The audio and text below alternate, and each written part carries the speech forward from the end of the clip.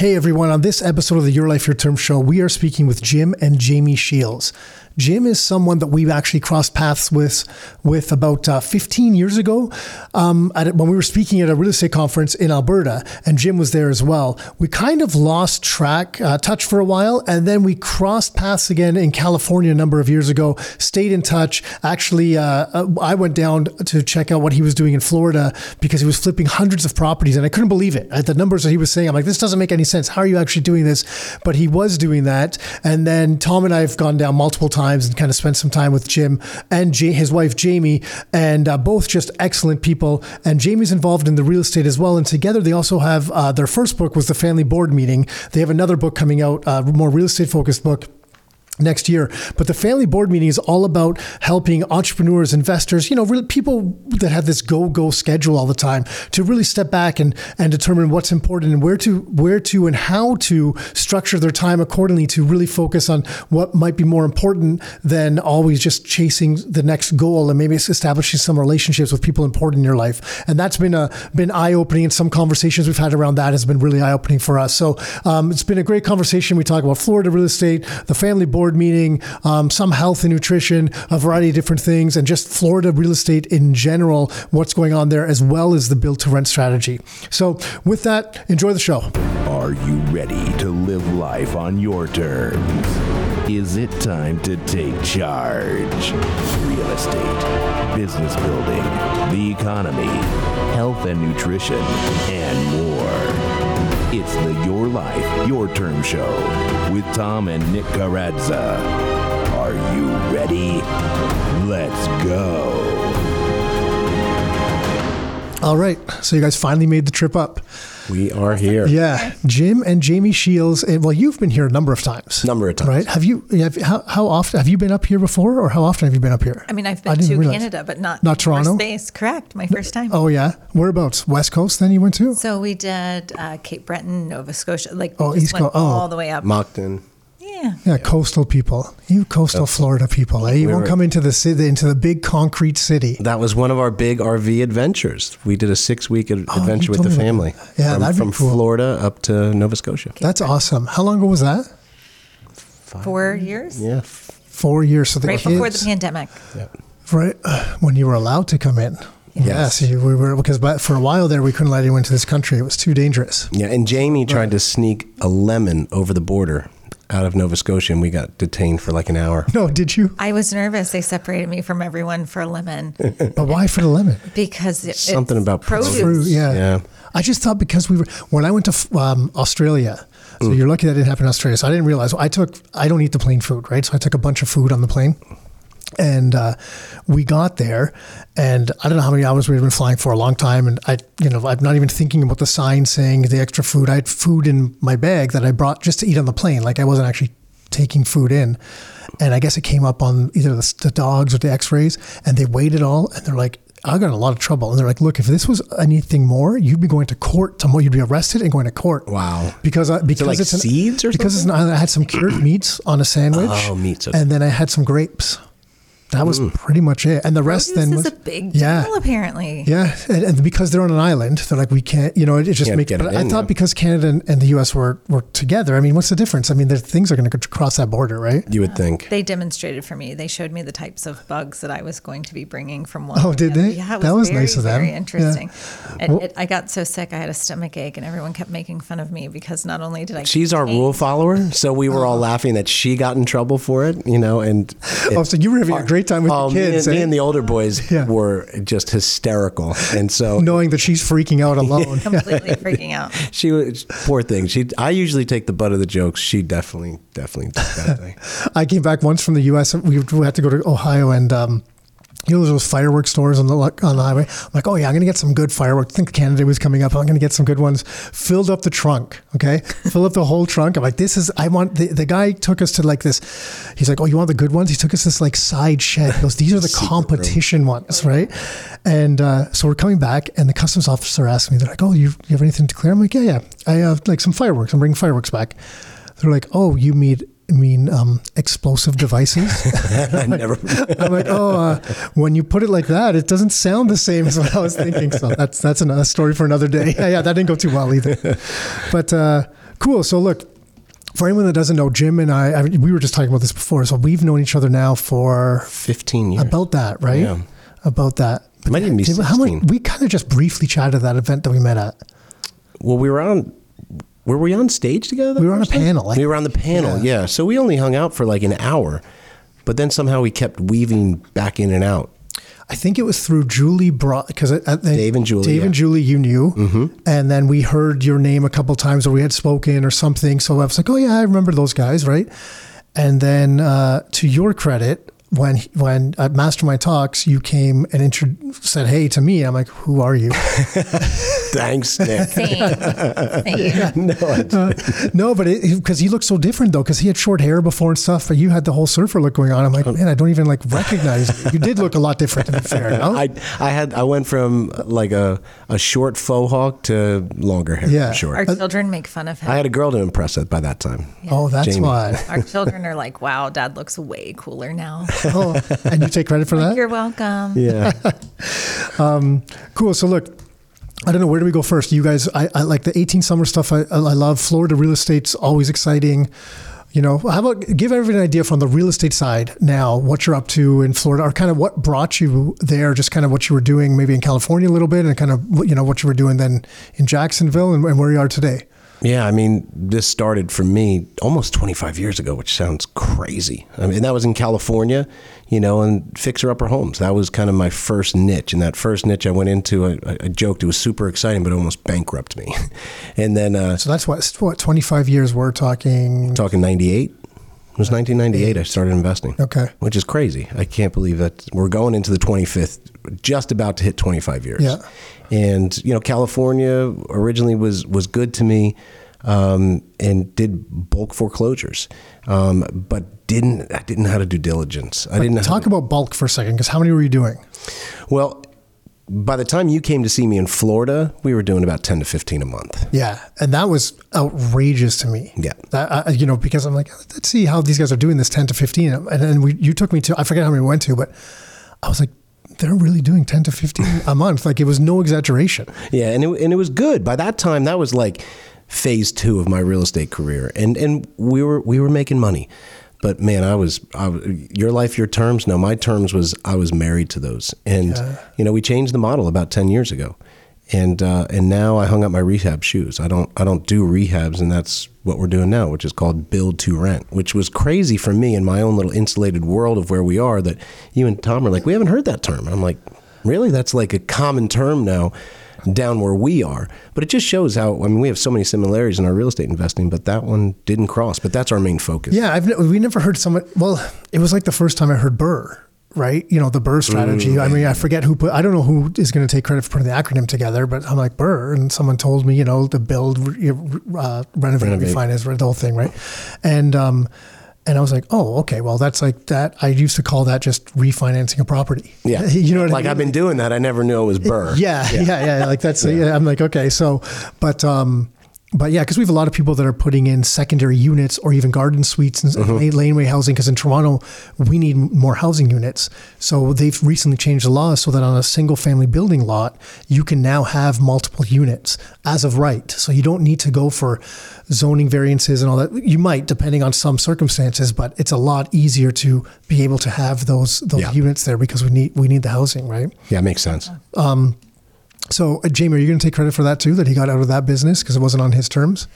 So it was definitely a big transition, because we were growing our family from the 2 big boys to adding 2 more. And then we now have our bonus 5th. They're all bonuses. Count them all up. That's 5 total. 5 total. Yeah. Just in case anyone's wondering. I want to be very clear. Yes. There were big shifts that needed to happen. And so one of those being health, or, you know, growing your family, or really refocusing what matters to live on your terms. And I think that we realized that we wanted to work smarter and not harder, and focus on those things that really matter.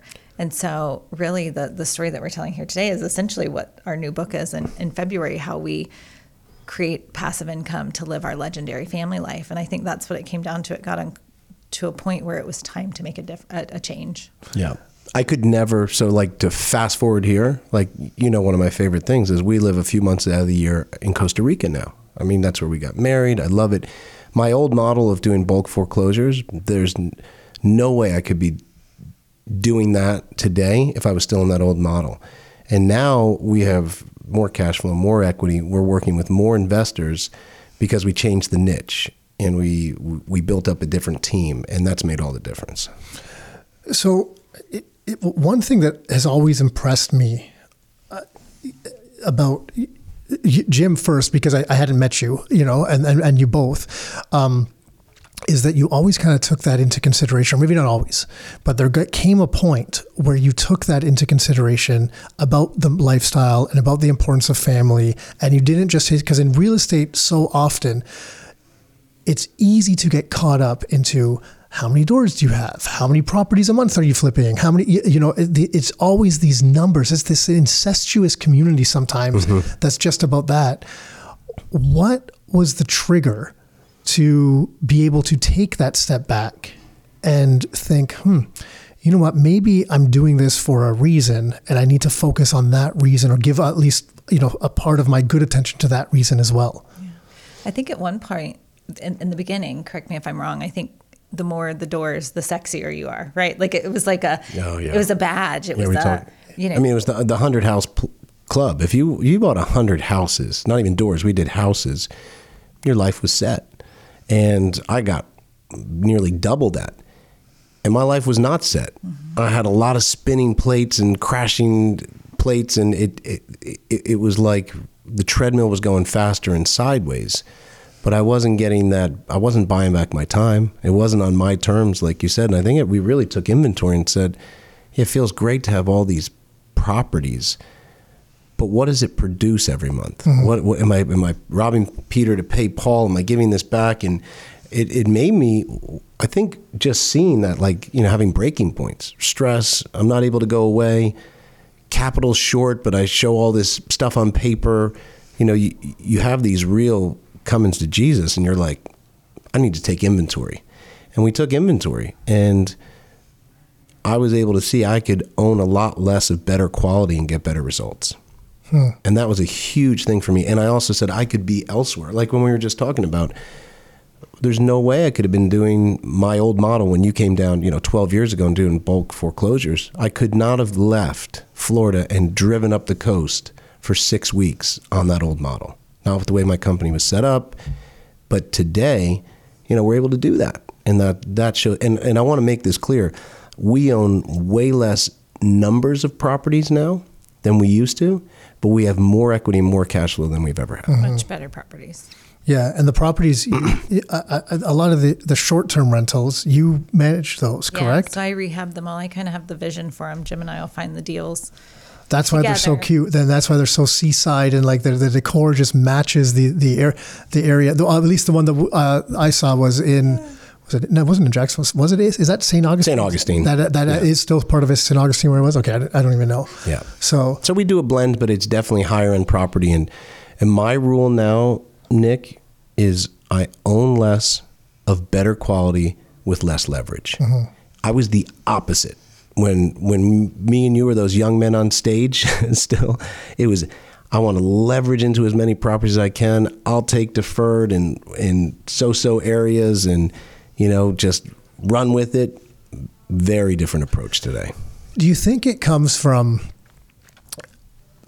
when I started investing, I was all for that as well, but I didn't have much else. So to be able to start, I needed that leverage to be able to get into it. Yeah. And then, slowly that did change. But at first I was like, if I can get a property with $5, here's, it's fine. Like I'll go all in. Yeah. Yeah. So, and I guess maybe because often I think a lot of people start when they don't have a bunch of cash and they have to start that way. Do you think you just get caught up in doing the same thing over and over without being able to, to reevaluate and be like, maybe I should do it? Because I see it still happening with people all the time where they're just after more for more's sake. There's not real any planning to it. I almost think of it like a credit card, or you buying the next car. As soon as your car is outdated, you go and buy another one, but it's not paid off yet. And you just kind of keep digging more and more and having more things, but you don't necessarily have a greater value and definitely not a better life. It's more of a hamster wheel.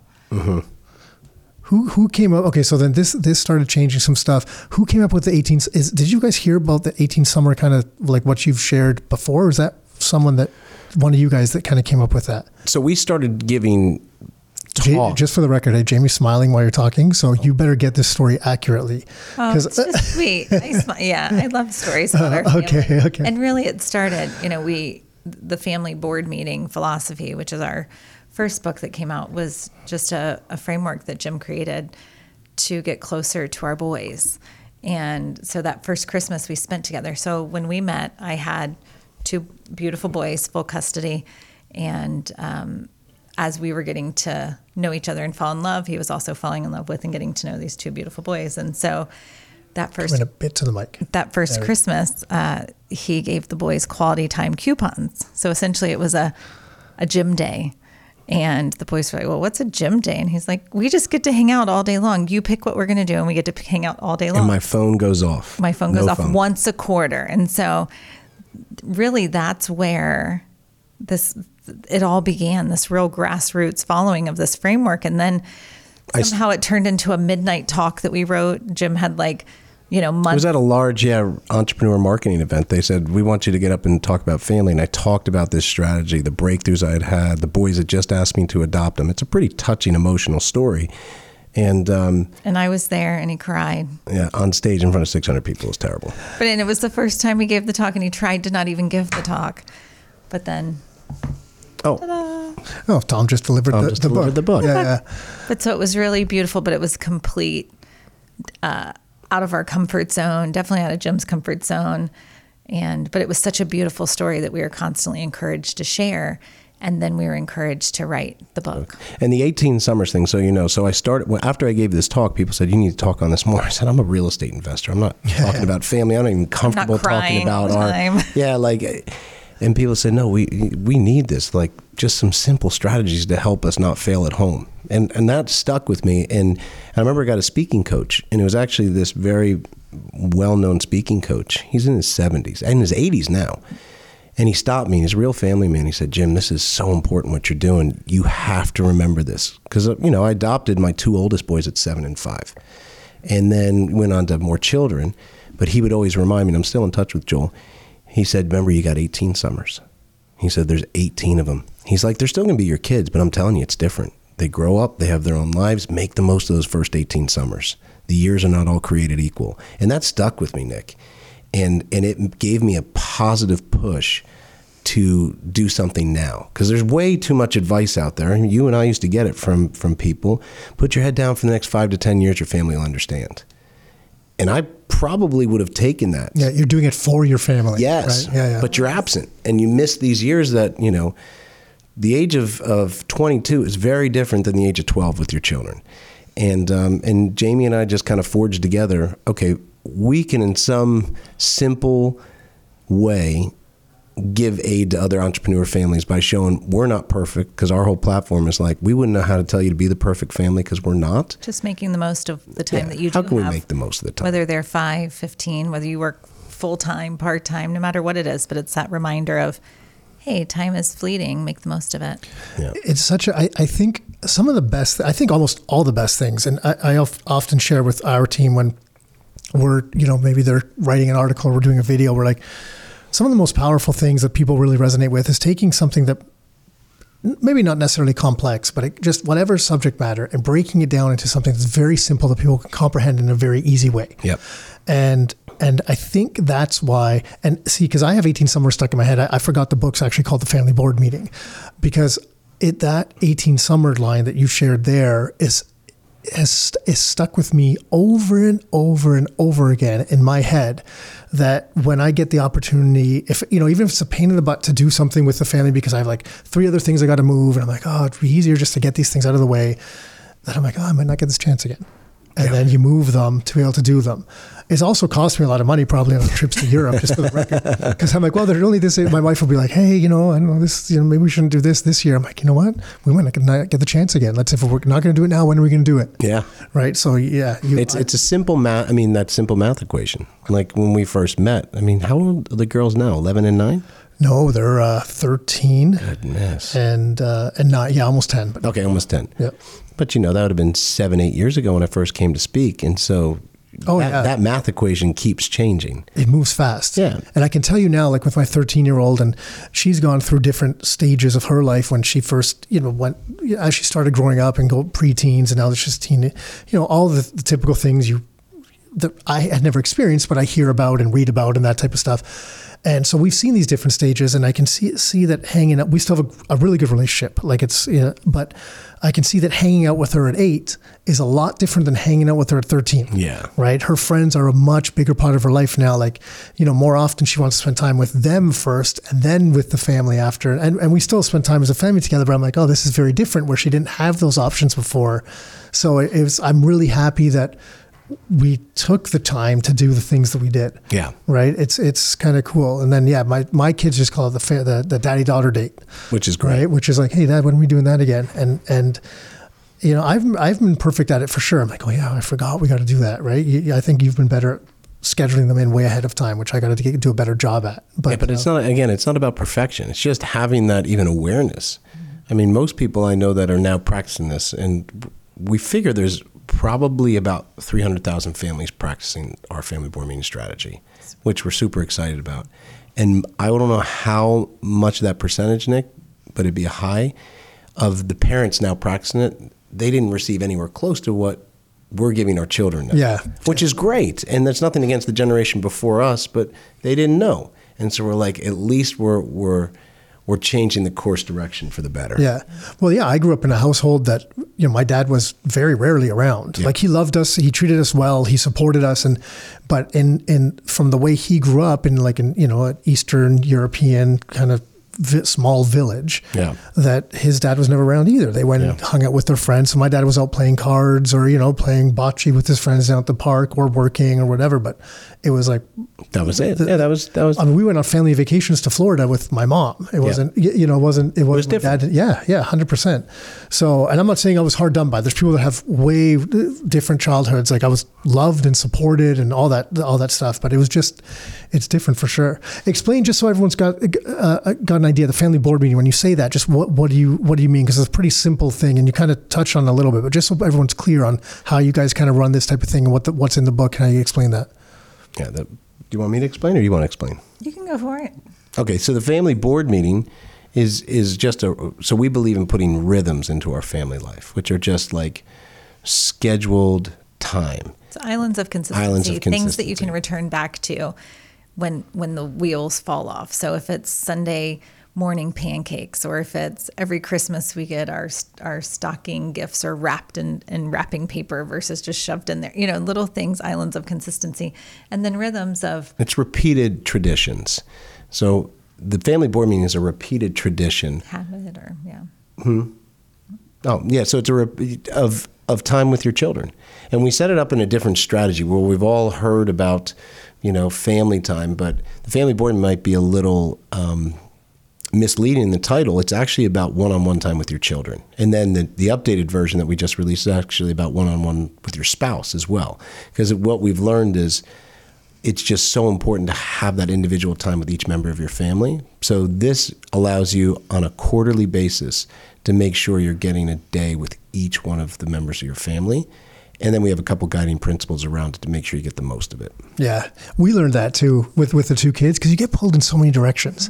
Yeah. And we only have two, but naturally, Ella, who's the older one, will go more towards me, and we'll do more things together. And Ava will be drawn more towards Diana, who's my wife. So that's naturally kind of the way things work within our family. And we see it, and then we're separated where, so it's not, family time sometimes isn't, entirely family time, right? So it's kind of weird that way. So yeah, and I think the thing that you mentioned to me the first time when in the first version of it, you guys mentioned it's like for at least 3 hours, shut off your phones, no electronics, kids get to decide what they want to do. Yeah, one-on-one. Yeah, one-on-one, which is a big thing for sure. Yeah. So yeah, it's one-to-one principle. No one else is invited to that time. Not your spouse, not your best friend, not their best friend, not a sibling. One-on-one time. Tech fasting, so you're not allowed to have your phone or anything on. They're going to plan the day and you go all in. Yeah. And this is key because we're kind of pushy as entrepreneurs or know-it-alls. let them plan the day. And you might have a princess party. You might go to a park. You don't know what it's going to be, but you get a lot of buy-in and relationship building by going in on a day that your child decides to do and builds. And I think it's just made a big difference in our life and a lot of other families. Yeah, that's cool. And then that's played in. So then this whole process, keeping this stuff in mind, that played into the building of the new real estate business. That's how it works? So you were flipping these properties, kind of had this come to Jesus moment, like you've mentioned, like, okay, this isn't, Jamie probably said to you, like, hey, what the heck are you doing? And again. We know Jim doesn't have a lot of good ideas, so I have to go. Very few. Yeah. So course correction. But so then how did you look to rebuild the business? So you're like, okay, I have too many properties, like less is more essentially. So then you went from flipping all these properties to, you mentioned build to rent. Well, we started to down our portfolio. Okay. We started to sell down the portfolio. So you were holding some of these flips as long-term rentals when you were doing them? I think the most we got up to was like 189 properties. They were holding? Holding. And sounds really cool. Who was managing them?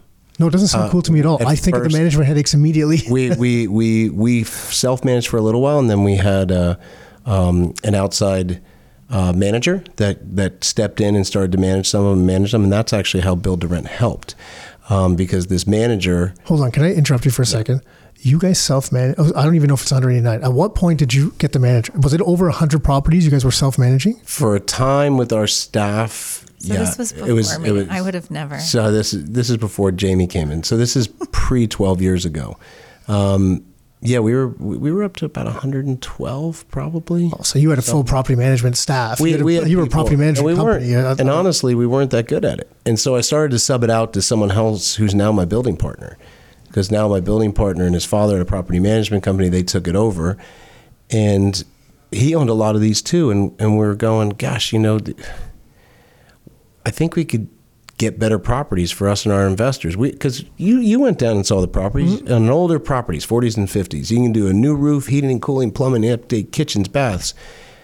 We call it the 3-year curse, Nick. I mean, after 3 years, you just knew you had to up budget for maintenance and repairs with these properties that we were picking on. They weren't bad neighborhoods. They weren't bad properties, but... They were big repairs, though. But yeah, they just had more surprise repairs, which calls for more disgruntled tenants or more capital put in that you didn't think you had to put in.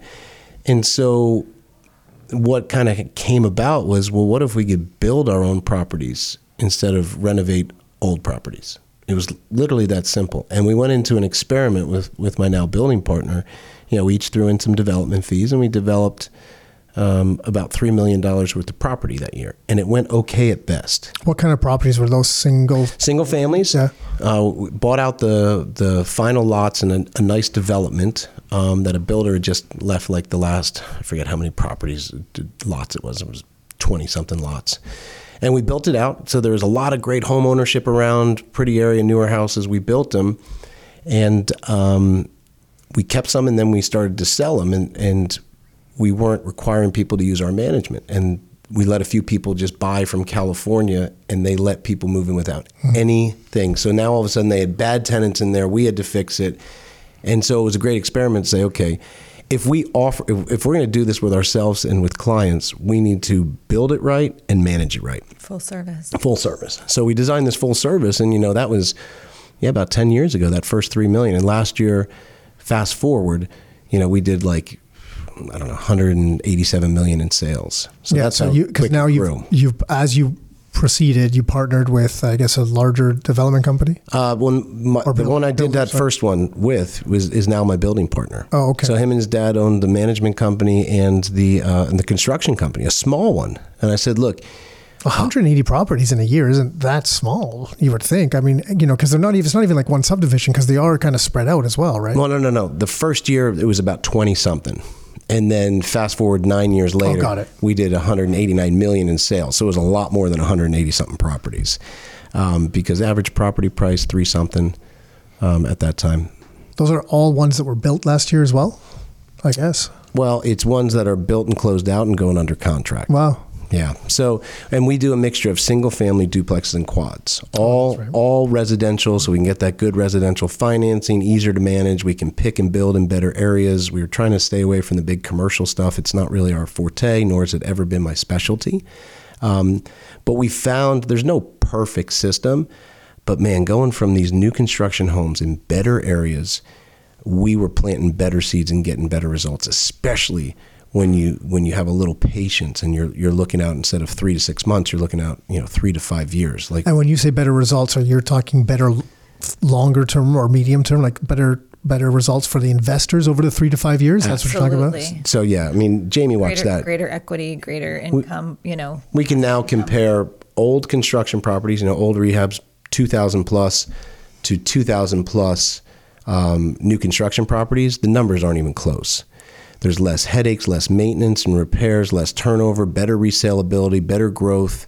Better tenants. Better tenants. And the things that come up are more predictable. There's warranties. There's also, the things that happen are not catastrophic. You're not buying a new roof 3 years later or a new air conditioning system 3 years later. It's a lot more predictable.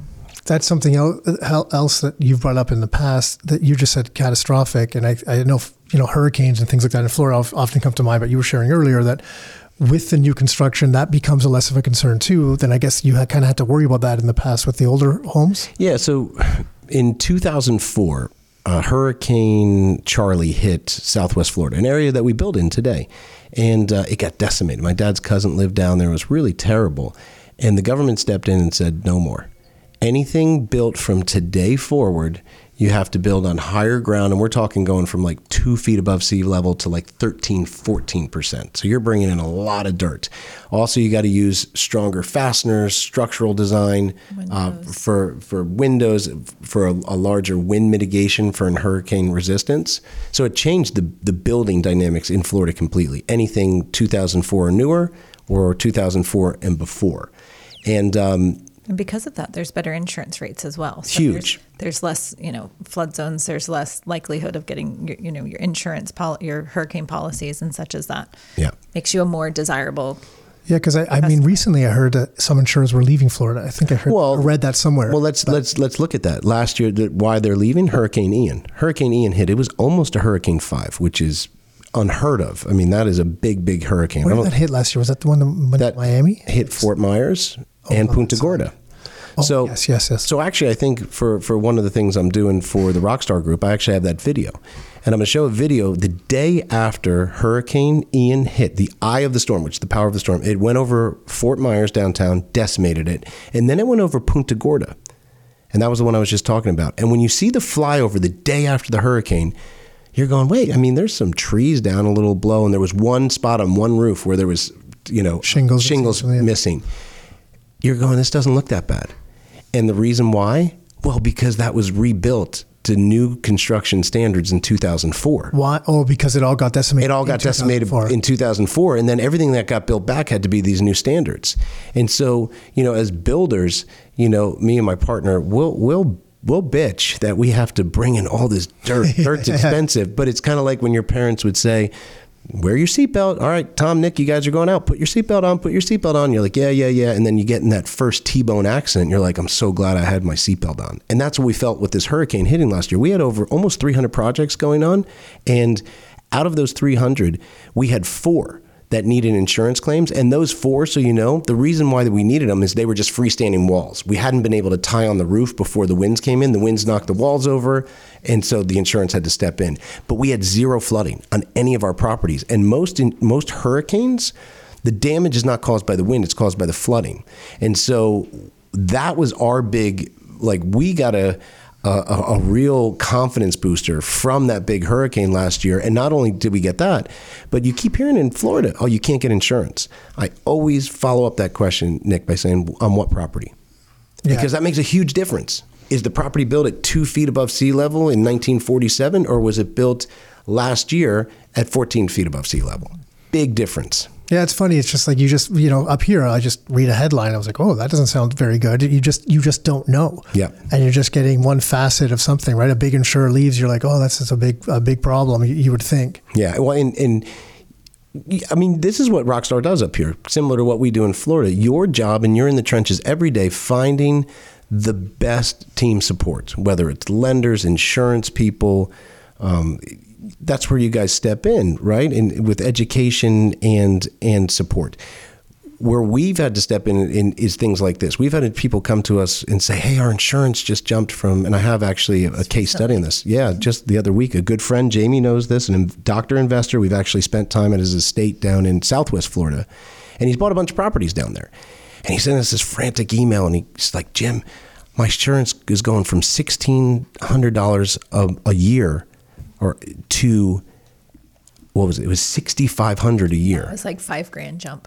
Yeah, so it was a $5,000 jump. Yeah, so it was, and I go, well, who are you using? I thought he was using our guy. And again, our guy meaning who we refer to. We have no financial affiliation, but who we personally use, Jamie and I, and who we've referred to, almost 1,000 clients. He said, oh, I went with a national group. And I said, well, let's call Chris. So we call our insurance company. Within 4 hours, we have a new quote. Instead of going up to $6,500, we actually went down $400 to $1,200.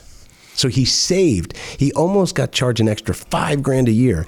And this is the importance of having a good team around you, wherever you are. Tap people on the shoulder and ask, who do you use? Because there's going to be really bad suppliers out there. Yeah, it matters a lot to us to have that full service to where everybody that we recommend or everyone that our clients encounter is top notch. It's scary. I got to be honest, from the investor side of me is like, it's scary because I've seen so many, there's always people. I mean, you guys have been in real estate long enough. You've been in the real estate circles. There's so many people making big promises, and those promises last. Every time I hear rent guarantee, I'm just like, oh man, I'm scared. We don't do rent guarantees. Yeah, see, that type of stuff I like. So like, it's weird because I'm the opposite of maybe some other investors where they want that rent guarantee, but in my head, I'm like, it can't be guaranteed because where's the money coming from if the rent's not coming in, right? So, and we've seen, we went out to condo conversions were big for a while here. Different townhouse complexes that were rentals and they were trying to convert them into condos. And, people reached out to our lawyers reaching out to us. Hey, can you save this investor, buy these properties? We're like, okay, let's go look at the project. The complex is half done. There's like stuff everywhere. And I'm just like, how is it's just, and we learned over time, people were getting fake appraisals and that's what they were basing the financing off of. There was just all this stuff. So that whole world, we're just like, stay out of there. And that's, early on is our philosophy was similar to what you learned. We just learned in a different way. We call investing in nice homes in nice areas. Because I'm like, I'd rather put the cost of everything onto the mortgage, amortize it over a period of time, keep the money in my pocket. I can usually get high enough rent that's going to cover those extra costs for the better property, typically get better tenants, giving me less management headaches. Overall, the experience is better. And I can then build an actual portfolio for myself versus chasing the needle in the haystack, beat up property, having to go in, then you're dealing with contractors. Once you start doing the work, who knows what's going to happen? I mean, you're experiencing this, you guys both have done a ton of that stuff, but the average person coming in, it creates a lot. If they're busy with work, family, all these other things, now you have to manage and babysit the contractor side of it. It becomes a lot for them, right? It's a great point because our whole goal is so that it's not a second job for you. Our intention is that all you have to worry about is looking at your owner's statement once a month for 20 minutes. You're supposed to actually be an investor. Yeah. Not an assistant property manager. Truly passive. And you buy certain properties, you're going to have that. I mean, I think one of the biggest things I've seen in the last 20 years, Nick, is the deadly bullet that kills so many new investors is they are looking at what they're trying to achieve over the next 3 to 6 months instead of the next 5 years. And what they do then when they're putting that pressure on, it's that pressure of cash flow. And cash flow is important, right? I get it. We want cash flow, but it's only one of the major dynamics for a successful real estate investing portfolio. And what I found is you rush into those worse areas and worse conditions because the projections on cash flow is better. It's very short term. It's almost always a mistake. And that's where they get beat up with extra maintenance, repairs, turnover. And so they're out of steam within 2 years and they're like, screw it, get me out of this thing. And they might have bought 3 or 4 of these, or they could have bought maybe one good property And they would have been further down the road in those 3 years, with a little bit of patience, with planting seed in better soil. And that's, again, that goes back to what we've learned. And again, I mean, we're having more fun and more time now with so much less on our plate. Even being a partner in this bigger build-to-rent company, I don't have the stresses because I'm not taking that approach anymore. I'm looking 5 years instead of 5 months. Yeah. I think we heard it from Rob Minton the first time. I don't know if he actually said this the first time. I'm sure it's been said multiple times, but it was something that stuck out with me as well in real estate. And he said, it's time in the market versus timing the market. And I find that so many new investors, especially, they look at real estate like it's a stock. So they're trying to time the bottom of the market. What's the peak? Short term, trying to trade it like a stock. And for better or for worse, and in my life, it's been for better, because then when emotions come into play, you can't just be like, screw this property, get rid of it, right? Because usually over time, it ends up working itself out well. And I think that's the biggest thing that I've seen. I don't know if it's the immaturity as an investor, because they're new and they're getting in it. I don't mean immaturity in a bad way. They're just getting started. Or if it's just, as a society as a whole, is it harder for us to look for the longer and invest in the longer term and do things and look for these and make this investment for a longer term for the value that it brings us over time, and not the closer to instant gratification that we think it's bringing us? Which is really such a societal question right now, and it has so much more to do than real estate. Yeah, 100%. Right? But it is, and it goes to, I mean, it's everything from marriages. Yeah, I was just going to say family, everything. We're looking for a quick fix that gives us a high, a dopamine hit, a little bit of money in our pocket, and we're on to the next thing, right? It's not always, it's more of a throwaway culture type thing. Yeah, I think so. Well, because a lot of our consumer goods have become throwaway because they get manufactured overseas, and they became cheaper because of that, and that saved us money, and there's one thing to that, but they also became cheaper quality and easier to replace. More accessible. So, yeah. Like look at TVs now. Like if TV stops working, you're going to get it repaired? No, you're just going to throw the thing out, you go get another one. Yeah.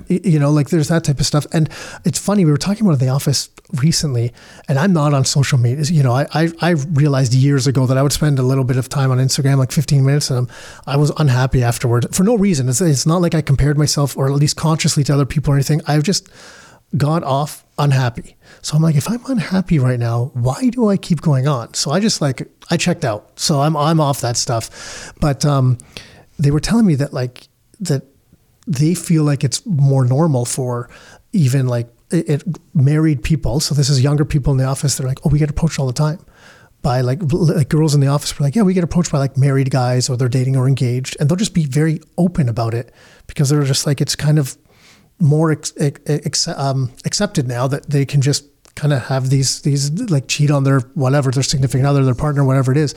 And I'm like, really? They're like, yeah, it's just, maybe it's social media, whatever. Like, this is just their opinion, but it just feels like it's just very normal to them. I'm like, wow, like that was never, I don't know if it was the people I hung out with or whatever, but when we were single and doing that, like I was never really approaching people that were married, I never had, maybe it was who I am, but I never had people approaching me that were married saying, yeah, I'm married, let's just go on a fling. That's a different time. Yeah. And I think, like you guys said, everyone wants to go to heaven. No one wants to die. Like you want that higher quality of life, whether it's with wealth, health, relationships, but you're not willing to put in the deep values that create it. And so I think people try to shortcut to some sort of thing, and then it blows up in their face. Everything, yeah. All of those things, their health, the relationships. Yeah, that might seem exciting at that. I guarantee the emotional bankruptcy of a lot of those people, and they're going to go like how you were on for 15 minutes and you didn't feel good. They might be doing this against their values that I don't even realize for years. How are they going to feel in a few years going, geez, oh my God, I invested the wrong way. That short-term, hit for long-term loss. It's the same way as if we were to do, steroids and work out. We could look phenomenal for a short period of time, but then there's so many other things that we completely destroy within ourselves. Same thing goes for infidelity or ignoring your children while you build your business. It's all about incrementally making value-based decisions that lead you to your greatest good and your most legendary life. And it's that long-term gain that we're looking for with our family and with our real estate. I was going to say it's not called steroids anymore. It's called testosterone replacement therapy. TRT. Now it's officially accepted. Okay. There's probably some good people down in Florida that can, so I know. I've actually been tested. I've been looking at all my hormone levels and stuff like that just because of the amount I work out recently. They healthy? So they're healthy, but my testosterone's actually on the low range of what's kind of norm. And the way the norm works, it's interesting, and I'm going to butcher this a little bit, but it's basically like a random group of people. Yeah. So it's like the norm of the average, and if the average is going down in society, and then that means the norm is now going down as well. It's not what it used to be. So we could get into a long conversation about this. But that's the changes. I don't think we should even go. This is about like the changes in all the things that are being put in our food that our younger generation of men are having lower testosterone. I'm on board with that 100%. So Jim's been testing his for a few years now. Yeah, and truth be told, I take a low dosage of testosterone. TRT. Because so I'm thinking about it. That's but do you want to get to with a doctor because you want to make sure for doctor and urology and what? Not the guy that makes in his bathtub? No, you go to and he promises me it's good results. Jim. Yeah, I just went to the closest gold. I don't know what's the equivalent of a Gold's Gym now, but whenever the bodybuilding is gym around here, I just went around there and sat in the parking lot for a half hour and I fixed the problem. The guy with the needle mark in his arm, not what you want. So it's but so true about that range, because even Jim, when Jim falls within normal range, he's not his best self. He's like a bump above what normal is, and we can really tell he feels his best, he looks his best. Yeah. And we do think some of what happened, I donated a kidney to my father 12 years ago. That had some effect on my body. Sure. How can it not? You're removing an organ from your body. Right. So and that's something we could do a whole nother thing. But Jamie and I are really into, again, the legendary life. We want to be really fit for our grandkids. We don't want to grow old together. We want to grow better and just enjoy. And so we're into all sorts of things of peptides, stem cells. We're pretty cutting edge. More access to that stuff in Canada. We don't have as much access to that stuff, and even in the States, like there's a lot of things in Central America, South America, you get even more access to that type of stuff. But it's starting to become more available through some more sparse channels, but they're out there, especially in certain areas of the U.S. Yeah, that's cool. One of the biggest compliments I can get from my kids is when because it just happened recently. My youngest daughter said to me, she's like, "Dad, you're so much fun." And I'm like, "Oh my God, that's so cool." I'm like, "Why are you saying that?" She's like, "Well, you know what? Like whenever we're doing something, we're a little bit crazy, something a little bit crazy." She goes, "You're always there. You're like doing it with us, right?" Because I'm always like I'm like Peter, I don't know if Peter Pan, Peter Pan kid. But I just wanted, when the kids are like, we're on vacation, there's like something crazy they want to do, and I've never tried it. I'm like, I want to go do that. Like, I just want to try everything once, no matter how ridiculous it is. And sometimes like the body's not what it used to be. Like it hurts. You know what I mean? I can't bounce around like I used to be able to, but it's just, and it goes along the exact same thing that you guys were saying. Like I want to be able to, I feel fortunate that I'm in a place now that I can do that with my kids now. And I want to be able to continue it for as long as possible. Yeah. Well, it's something with our, like, what do you want to do with your real estate? Like to sit around and just talk about real estate, or just, you could do something in a real estate portfolio every day for 10 hours a day if you really wanted to get extra granular, or you could sub it out and then look at other things. One of the things besides travel adventure, this is a fascinating subject for Jamie and I. We've health and longevity. Like if we can, in good conscience, be here as long as possible with not only do our kids 18 summers, but their kids 18 summers, and maybe even their kids 18 summers. Why not? And we lead by example. Our boys know, all of our children know the crazy stuff that we do to preserve our health and vitamins, peptides. My mom, we grew up in a house where like Wonder Bread wasn't around. I used to go to friends' homes and I saw Wonder Bread and Nutella and I was like, what's that? And then I put the Nutella on the Wonder Bread and put it in my mouth and I was like, holy crap, you guys are able to eat this whenever you want. I mean, we had this like dark rye bread that was like a block, and I liked it. It was normal to me. Like I actually enjoyed it. But now looking back, I'm actually grateful for it because our mom was really into this stuff and our dad was always just on this whatever Mediterranean diet, and the same diet that today doctors would say like he's in very good health at 82, walks, no medication. Neither one of my kids, my parents aren't any medication or anything, and but it's all like fatty, smoked meats and that type of thing, bread, like all this stuff, but it's like healthier versions of it, and well, that's why you and Tom are fit too. I mean, that stuff matters at a younger age. So we don't perfect with our children, but we definitely try to help them eat that because I think it makes a difference in how you're going to age too. Yeah. I try to help my kids understand like just some basic stuff, like especially like the colas of the world. I'm like, guys, okay, you really want one, have one, but just know what you're having. They're kids and I get it. They're going to do this stuff. And like in my head, I feel like saying like, don't drink that, like just don't have it. But I'm like, okay, have one, but like, and I feel like they know that because they'll have like, if they want, they really like iced tea. So they have an iced tea with the meal. Yep. They'll be like, but no dessert. Like if we're at a restaurant, they'll have an iced tea, but I won't get dessert. I'll have the iced tea instead. I'm like, okay, that's cool. Like they kind of understand that little bit of trade-off and stuff, so I'm the same thing. I'm trying to guide them without not putting them in an environment where it's like, no, you can't have this, you can't have that. Because I know what, at least in my experience, people that are in that environment and they get out of it, they just explode, right? And they go and get everything they weren't allowed to do. They do it all in excess. I'm laughing because Jamie has held such a good poker face on this because her enemies are cola and aspartame. Like, she like anything that's fat free. So she's like, she calls it the chemical shitstorm. Yeah. But she's really patient with our kids. But you can vent to each other. She's like, I don't want them eating that shit. I can't believe people make that. Like, and but it's now criminal. we see with some of the stuff's criminal. Yeah, with our big guys now, they're 18 and 20. They've held a pretty good line.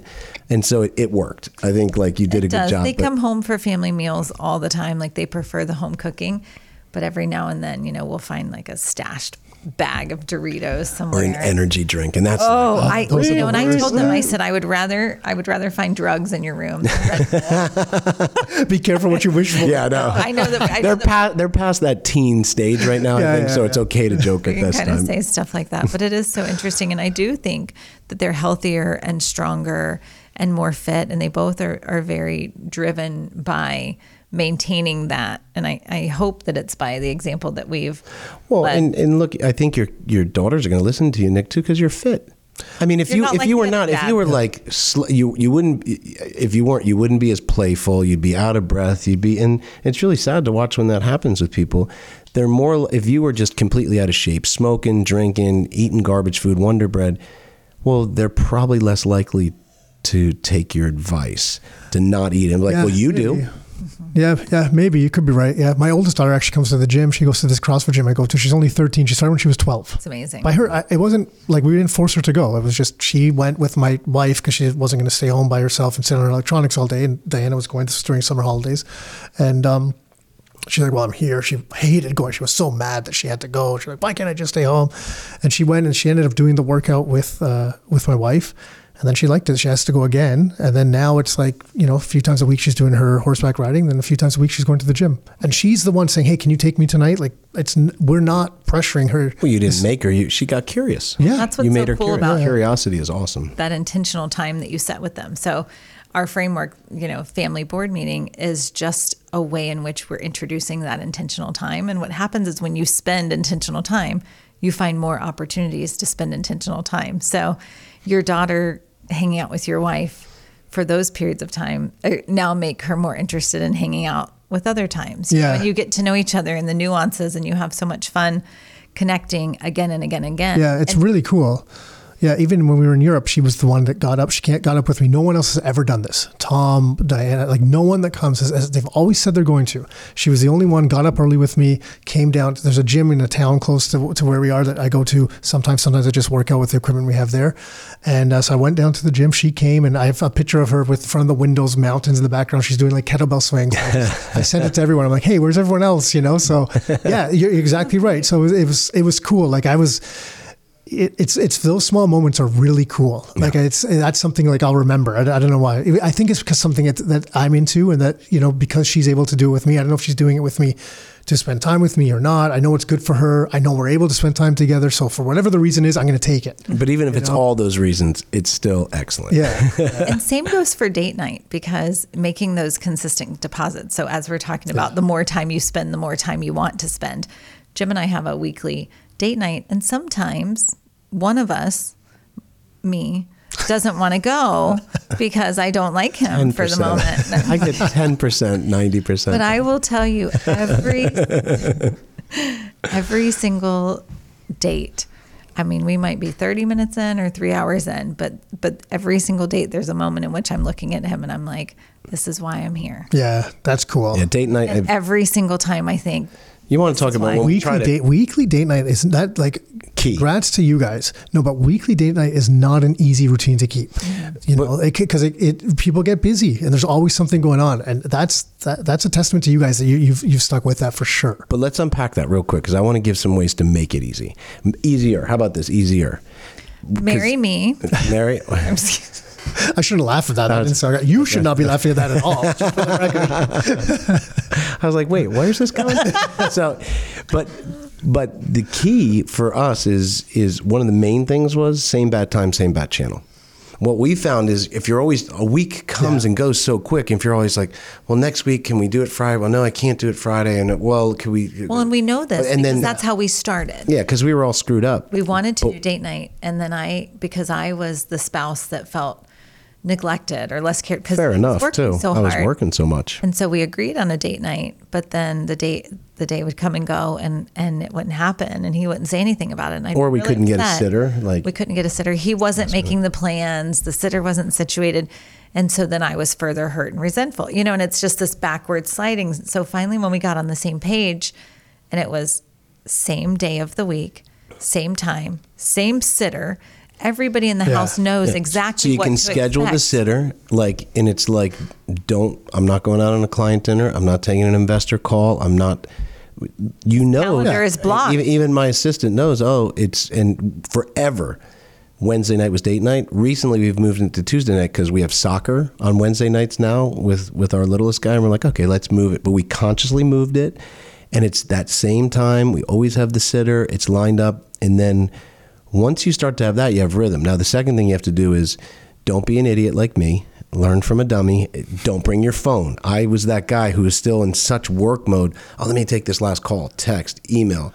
I mean, that was not a great romance tool. Because it just tells the person in front of you that they're not as important. I can look back and joke, and now my phone. Not a great romance tool. Yeah, well, and it's the same thing for your children. Yeah. But the same thing for your children or business associates. If your phone is there and whatever is buzzing next to you is more important than what's in front of you, man, and it just makes you think, fine, if you don't want to be here, then get on your phone. Yeah. It really breeds. I think, again, that which we schedule gets done. The one thing, and I've gone to a lot, we've gotten to speak at some pretty big groups, big EO groups, other entrepreneurial groups. And when I ask how many of you have a weekly date night with your wife, it's less than 10% or husband or wife have a date night weekly. Less than 10% of the room raises their hand. And then I talk about this, and I might go back a year later and it's gone up to 50, 60%, because just scheduling it makes all the difference. Imagine if you guys were like, yeah, we're going to get the Rockstar community together sometime over the next few months.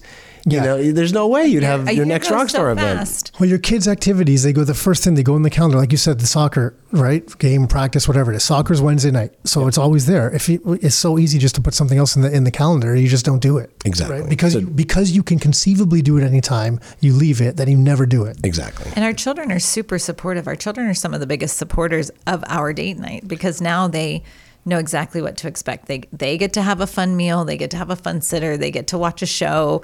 They have their own rhythm built around mom and dad's date night. Yeah, I've noticed that, because now that my kids are old enough, we can leave them. So, and they're like, guys, go out. You should go out, like leave. And how cool to watch your parents love on each other. Yeah, it's a great example. Yeah, they don't say that. I think I still hear But ill. you'll see it. When they grow up, you'll see it. Yeah. I hope so. Yeah. Well, my daughter's now like, there's conversations with boys coming on. There's a couple of boys that have ended up on the driveway of our house. I'm like, hey, what the heck is going on here? It's a little bit new, So yeah, there's those conversations starting to happen too. So that's a whole new. That's a whole other level. You leading by the gentleman that you are and the way in which you care for her mother is that's what she's the first conversation you don't even have to have. Hold on, what's the timestamp? I'm going to write this down and replay that for Diana a lot. Okay, hold on. Let's circle back because we covered a lot of different things. So back to the health stuff, because it's just about the really the long-term approach, that how much that matters, right? So people that and yeah, I don't want to go down the health path again. There's a couple of things that came to mind there, but circling back to real estate, is that really kind of the difference you're seeing now? Are you able to have a longer term approach with the build to rent model that you're doing? 100%. Because you don't have to worry about the repairs and things like that. You don't get burnt out. You're not we have real key principles we talk about. One of them is I don't buy fixer-uppers anymore. I know they're a great way for some people, but now that I'm in building new construction rental property. So that's it. You're done. Like, as far as you're concerned, I'm not saying done forever, like a 100%, I'll never do one again, but it's 95.5. I mean, 95% of what I do is new construction now. That's just what we work in for ourselves and our client. We're in about 12 different markets in Florida. That's a lot of markets to be in. Well, we started in one, but you saw our old model. There is no way I could have picked that model up and moved it. Yeah. With to 10 other places. Oh my gosh, I would be dead right now. But what about the management? Well, the management. Because the construction, just so you know what I'm thinking, the construction to move from the flips with your crews and stuff to all the different areas in Florida, that would be a nightmare. With a building company, you can kind of do it if there's economies of scale, I guess. Yeah. But management would be difficult. So here's what we do for management, Nick. We do not start building in an area. And we will not go into an area unless we're building at least 100 properties and we have management set up in that area before we go in. Okay. So that's kind of been because I forget, it was a mentor said, you can buy a house at 30 cents on the dollar, but if you don't have management, you can lose money. And so management's really important, but it is easier to manage 100 new construction properties than 20 old fixer-upper properties. So the leverage and ease of being able to manage these properties in better areas in better condition, it's almost like cheating. And I'm okay with this type of cheating. What about the tenant turnover? Well, look at it from a tenant's perspective.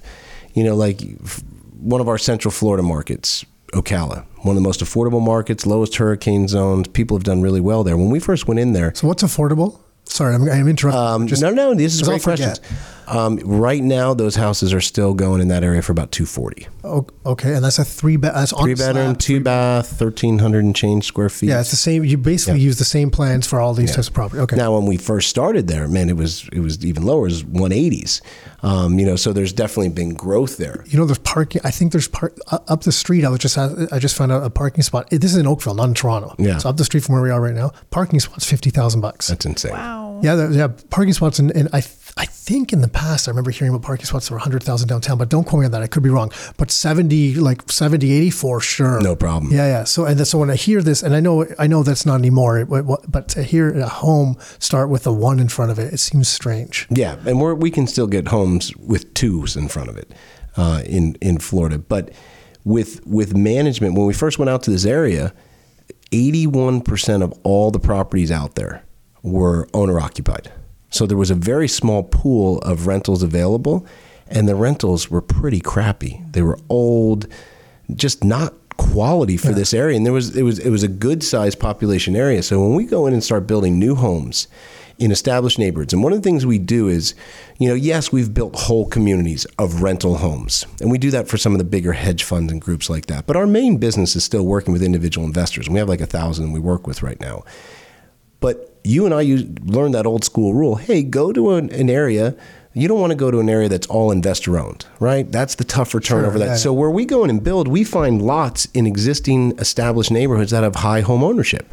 That's one of our focuses. So we're building these houses in high concentrations of home ownership, nice, solid little neighborhoods. There's greater pride. There's greater pride. Job and once a renter gets one of these, why would they want to leave?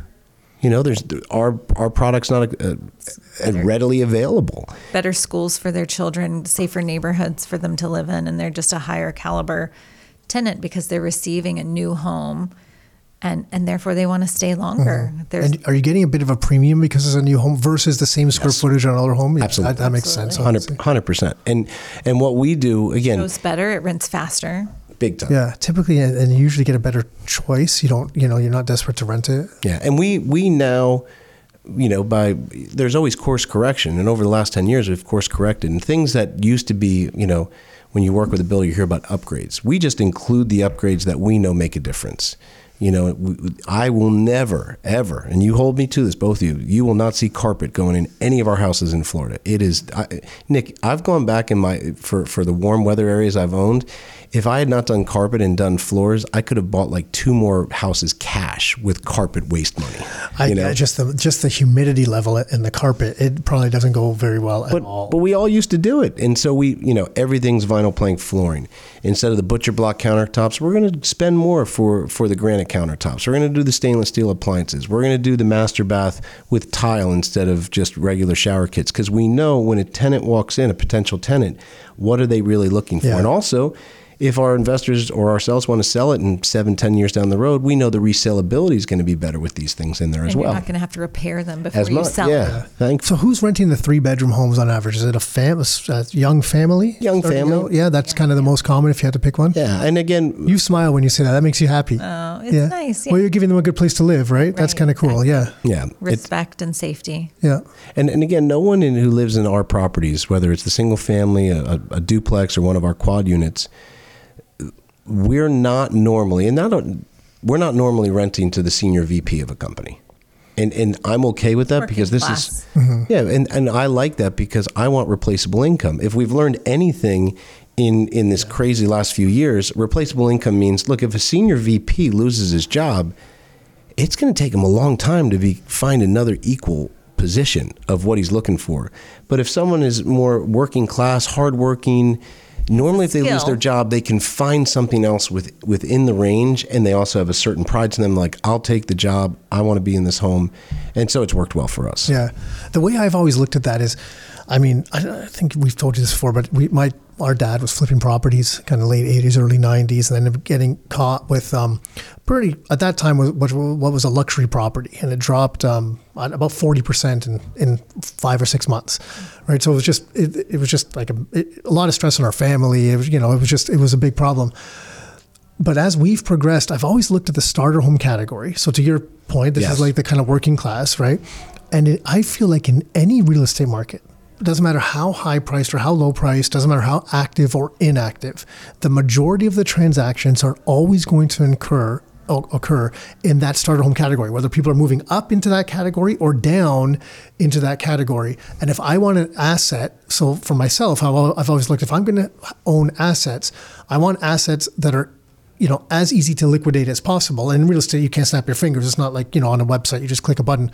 But I know there's the most demand for that property. Yep. So I'll be able to, at some price, be able to liquidate that versus the furnished executive luxury home. You can get just stuck with that thing for a long time. And then and it just drains on your capital and your cash, and it puts you in a bad situation. Yeah. That's my belief, at least. That's always It my makes a lot belief, of sense. right? It's a consistent 100%. consistent vanilla. Yeah. You're at a party and there's a bunch of weird flavors offered. Even if vanilla is not your favorite, you're still going to choose vanilla. You know it. It's familiar. It's consistent. It's there's a bigger pool of buyers and renters for that vanilla. They want that. And so... But it doesn't... Vanilla's safe. Yeah. But it doesn't make for a good story at the party. Like we were talking about with real estate to start with. When you tell people, you're like, I just own these properties. It's like, oh, okay. They just want to move on to how many doors or what kind of big and bad splashy thing, it's not sexy. There's no sex appeal to it at all. And that's why I said earlier, 200 doors, 200 houses sounds really sexy. Yeah. It sounds amazing. However... Yeah, the problems that come. What happens behind the scenes is important. Yeah. So it's... I am a huge believer in the affordable markets because also the big builders, so they need bigger spreads. You know, we're a low margin builder. The big national home builders, we sell them finished lots, but they look for huge spreads. That's why they're building those bigger, fancier homes that you're talking about that other people want to own where the numbers don't work because they need those big spreads. We're willing to take less. The builder needs the big spread. And since the builder needs these big spreads, and this is really important, you'll almost never see a national home builder building something as fundamental as like a duplex. You know, so as you know, you came down and looked, we build duplexes in really nice established neighborhoods. And what does that do? Well, it allows people who want to be in those, you know, neighborhoods to be able to afford it, because some people can't afford the single family home, but the duplex is just enough less, and it still gives them that, you know, feel of their own yard, an established neighborhood instead of an apartment complex. And no one else is building them. I mean, it's such a low percentage of the overall build, like in an area like a state like Florida where it's needed. We see it as such an opportunity. For anyone that's not familiar, like that's listening, the rents you guys are talking about in these areas, I know it's going to depend on the area, but can you give a little bit of a range? So if call it the single family. Maybe the single family one, is it, you know, you're buying at somewhere between what, 275 to 325? You're gonna go probably between about, like we said, 245 to high threes. To high threes. Okay, so there's that much of range. And so there can be, and that can bring you from, you know, the it's I a want to big say as range. low as it's no longer as low as the 1500s. We're talking more like there's about high 16s, 17s up to 2700. Okay. So the numbers are still pretty solid on that for the return. And the important thing that we've learned, as you said, I'd rather put it into the mortgage. That was really powerful what you said. Mm-hmm. I've done the numbers where I'd rather put it into that mortgage instead of the next 4 to 5 years of maintenance and repairs. 100% coming out of your pocket. Yeah. And two, you're gaining equity in a new property a lot faster than with some of the old ones. It has more upgrades. It has more, which we've seen happen. I didn't think that was going to happen, but it did after we did that whole comparison of our old model versus our new model. Mm-hmm. Once we had a good 7 years of proof of concept with build to rent, we're like, let's really compare them. We were shocked. And you guys, and we're running a little bit long, but I just want to ask just lastly about Florida, just what you guys have seen there over the last couple of years, because it's been I know there's just been this influx because, well, it was one of the only safe places you could go. Every place else was like everyone was in real danger, so they had masks and stuff, and you guys didn't have masks. Well, the only time I saw a mask is when I called you on Zoom. Canadian joke. Take that back. I will. I'm sorry. So not only did we remain open, which is very friendly, but it attracted a lot of people. It did, and we have a landlord-friendly state. Yeah. So when other people in the country and in other countries were at a rent moratorium, owners weren't allowed to collect rent. I know California just started again. Renters were allowed to default, and the landlords holding the mortgages were just supposed to not get paid. That was excessive. Florida, that didn't happen. We didn't have really. I didn't know there was no moratorium. We had good friends. Remember Glenn and Amber? They had a great portfolio. They took like a really solid approach. They built a great portfolio in upstate New York, and it had been working and cash flowing for them for years, and it almost put them into the financial toilet. But they moved to Florida, but they couldn't collect rent. And I guess why we choose Florida, and that's our market, because landlord friendly. It's another one of our principles. Yeah, no, that makes sense. Is there political risk to that though? Because someone can come in and change those rules. There's political risk. But I guess that's everywhere. I mean, there's political risk. Here's what I'm seeing. There's certain people. We do have Trudeau where you might get your bank account locked, just for the record. So if you're talking about investing in Canada, there's political risk here, right? So I think I joked earlier with your brother, I like to be able to collect my rent, and if truckers want to protest in Florida, we're all for it. Yeah. So, but putting it this way, we believe that Florida will continue to be free, and the reason why, or when I say free in the way that they handled COVID. We liked it. Not everyone agrees with it. We appreciated it, and I think it'll continue. The reason why is, first of all, the governor that's there is going to continue for a while, and secondly, it attracted more people who like that, and we had way more growth, but some people left, and they didn't like the way that it's handled, and hey, more power to you.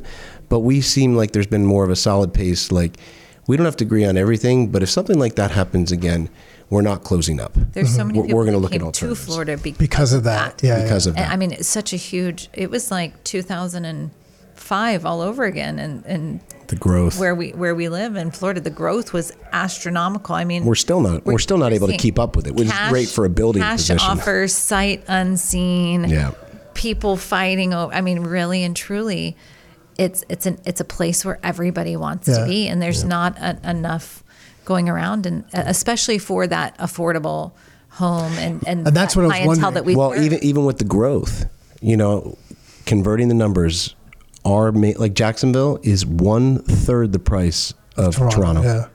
Yeah, that's when I'm going to check you on those numbers, but you're in the range for sure. Yeah. But so you do feel there's upside left? But you're still, like you just said, there's still lots of demand coming in people looking down there. Yeah, what creates upside? Well, I mean, we're still looking down there, right? We know what creates upside, right? And we want to be able to, is there still population growth, economic growth? What's the affordability index? Affordability index is average family income for the average price of a home. We still have it extremely healthy in the markets we build in Florida. And we're cash flowing new construction properties right off the bat. Yeah. And so that tells you, like, we went up a lot. But remember, Florida was forever very, very undervalued. Oh, I didn't know that. Oh, yeah. It was when I left California in 2005 and went to Jacksonville, Florida. Jacksonville was by far the most affordable coastal city in the United States. And those words don't normally go together, affordable and coastal city. And so that just tells you where we started on our hub. I don't know why. I'd have to do the research on it, but that's the fact that remains. These price points in Florida have been so much lower than other areas. And our taxes and being in the right market and insurance can be just as fair. And so now we're just starting to catch up. We're starting to have some normalized, but we definitely see more room for growth. And if investors, so what's the process? Investors reach out to you. How does this work? So an investor reaches out to you guys, and then someone from New York, Canadian, reaches out and says, "Hey, I'm interested in this type of thing." How do you guys work with them? Yeah, so really important, you are not getting a construction loan. For any investors out there like, "Oh man, I built my own house in the construction loan," we take that risk on. You put up a deposit, we give you a finished product. And right now we're in a really healthy balance sheet situation where we are building properties without even contracts on them. So we have about 6,000 lots in Florida. We're building out a different array of single family duplexes and quads. As we build them, even though it's new construction, you don't need to wait 12 to 14 months. You can close on them in less than 90 days, a lot of the time. So all you do is put up a deposit, have one closing. We continue to manage it. If you're looking to start with us, you're going to want to sit down with one of our property specialists. What are your goals? What are you looking to do? What's the capital that you're looking, to put into work? Do you have fears of hurricanes? Are you looking more for this type of growth or more cash flow? And we try to then set up their starting points in different markets, and they are able to choose from a few properties that we think would fit them best. And most of your investors, they don't like I'm just thinking myself, I wouldn't know these areas at all. So, the areas you mentioned, I'm like, I don't know. I know Miami, we can compare Orlando, and I know Disneyland, which is awesome. And before, I forget who I was talking to. We don't invest in Miami. We don't invest in Tampa. We don't invest in Orlando. And everyone's going, wait, well, where do you invest? That's Florida. Yeah. And so all those areas where are areas, still undervalued. And that's where we are in the areas that are having high growth. And we considered that are So you give people an idea of like, this is what this area is like, or here, I guess. Yeah. Right. Some are more country, some are more coastal.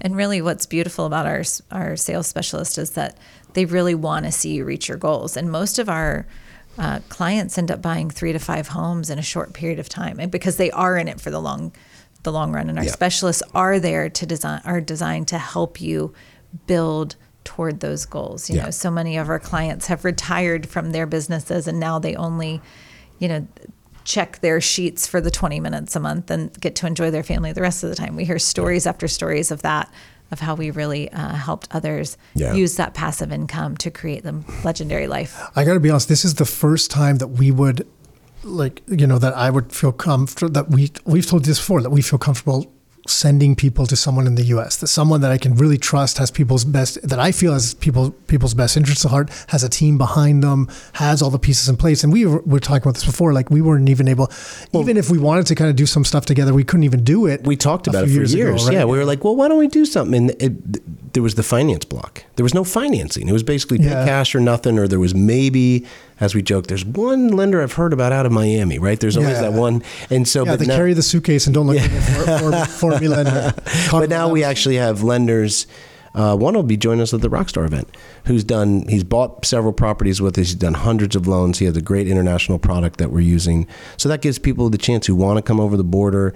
Maybe they're wanting to diversify out of political concerns or better pricing. They're believing in the U.S. dollar or, Florida itself. We're just trying to fill that niche. And, we've talked about this for years. It might be the right time. Who knows? I don't know. I just think there's more and more Canadians looking for options. And I know these are rental properties, right? So there's built to rent, they're rental properties, but it's for me, the reason, where our interest comes from is then I have some of my assets outside of Canada and they're accumulating US dollars. And, I know people have different opinions of the US dollars, and we've talked about Bitcoin and gold and all this other stuff.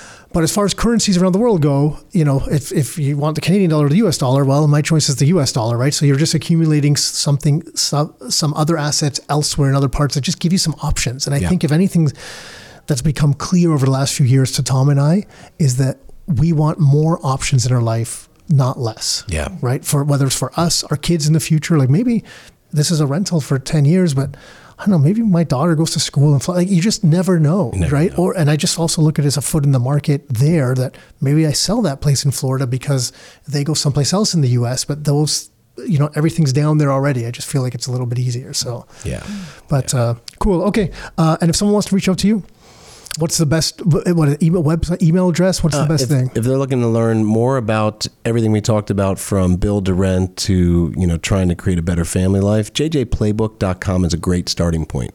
That talks about kind of our passive income playbook in real estate and family life. Okay. And that's your new book that's coming out. It is. It'll be out. The passive income playbook will come out. Releases February 4th. Okay. So JJ Playbook for the book. jjplaybook.com is kind of an overview of our overall our story, family strategy and real estate strategy, which teaches you build to rent. Okay. So that's a great starting point if you want to learn more about it. And the family board meetings, this one, the 3rd edition, that's on Amazon. Family board meetings on Amazon and Barnes and Nobles. So you can anywhere you can buy books. Yep. Okay. So that's 2 things. You guys got a lot going on. And then if you have specific questions about these investment properties in Florida and what you guys are up to, if they're interested in that, it's just Rockstar at, it's SIHomesFL.com. So it's Rockstar at SI and then homes plural. So homes with an S. FL.com. Okay, cool, guys. Anything else you want to share? Oh, it's always good to see you guys. It is. I'm glad. It's really cool that you came up as well, Jamie. Really. She brings up the curve a little. So, and the one, it's not hard. I got to be honest. The one thing that I'm reminded of for as long as we've known each other, we're getting old, dude. I just got to let you know that. Yeah, I know. I do. There are times I look at myself in the mirror now. I see pictures of myself, and I'm like, wow, I'm starting to. It's not. But we're aging well. We're getting old, but we're aging well. I looked at those pictures, and what was the first thing I said? I said, "You boys aged well." I said, "All 3 of you aged really well." Oh, that was nice of you. Yeah, yeah. Oh my goodness, absolutely. Yeah. Well, Jim kept his hair. Tom and I are struggling with that one. All right, we'll get you some vitamins for that. Thanks, guys. Thanks. Yeah. All right, I hope you enjoyed that episode. And if you're looking for more information specifically about the Florida properties that Jim deals with and develops and works with investors on, the website is SIHomesFL.com. And of course, if you're looking for more info on the family board meeting approach and strategies, that book is available on Amazon. And it's a quick read. I have a copy here. It's about 110, 120 pages. Easy read, but I can tell you that it's quite valuable, and it's been beneficial to me personally in my life and some of the things that I've done and decided, some approaches I've taken with my kids that I think have been valuable. I won't know for another 10 or 20 years. I'll see how they turn out. I'll tell you for sure if it's worked, but in my opinion, so far, it seems to have worked out. So that's it for today. I hope you guys enjoyed it, and until next time, your life, your terms.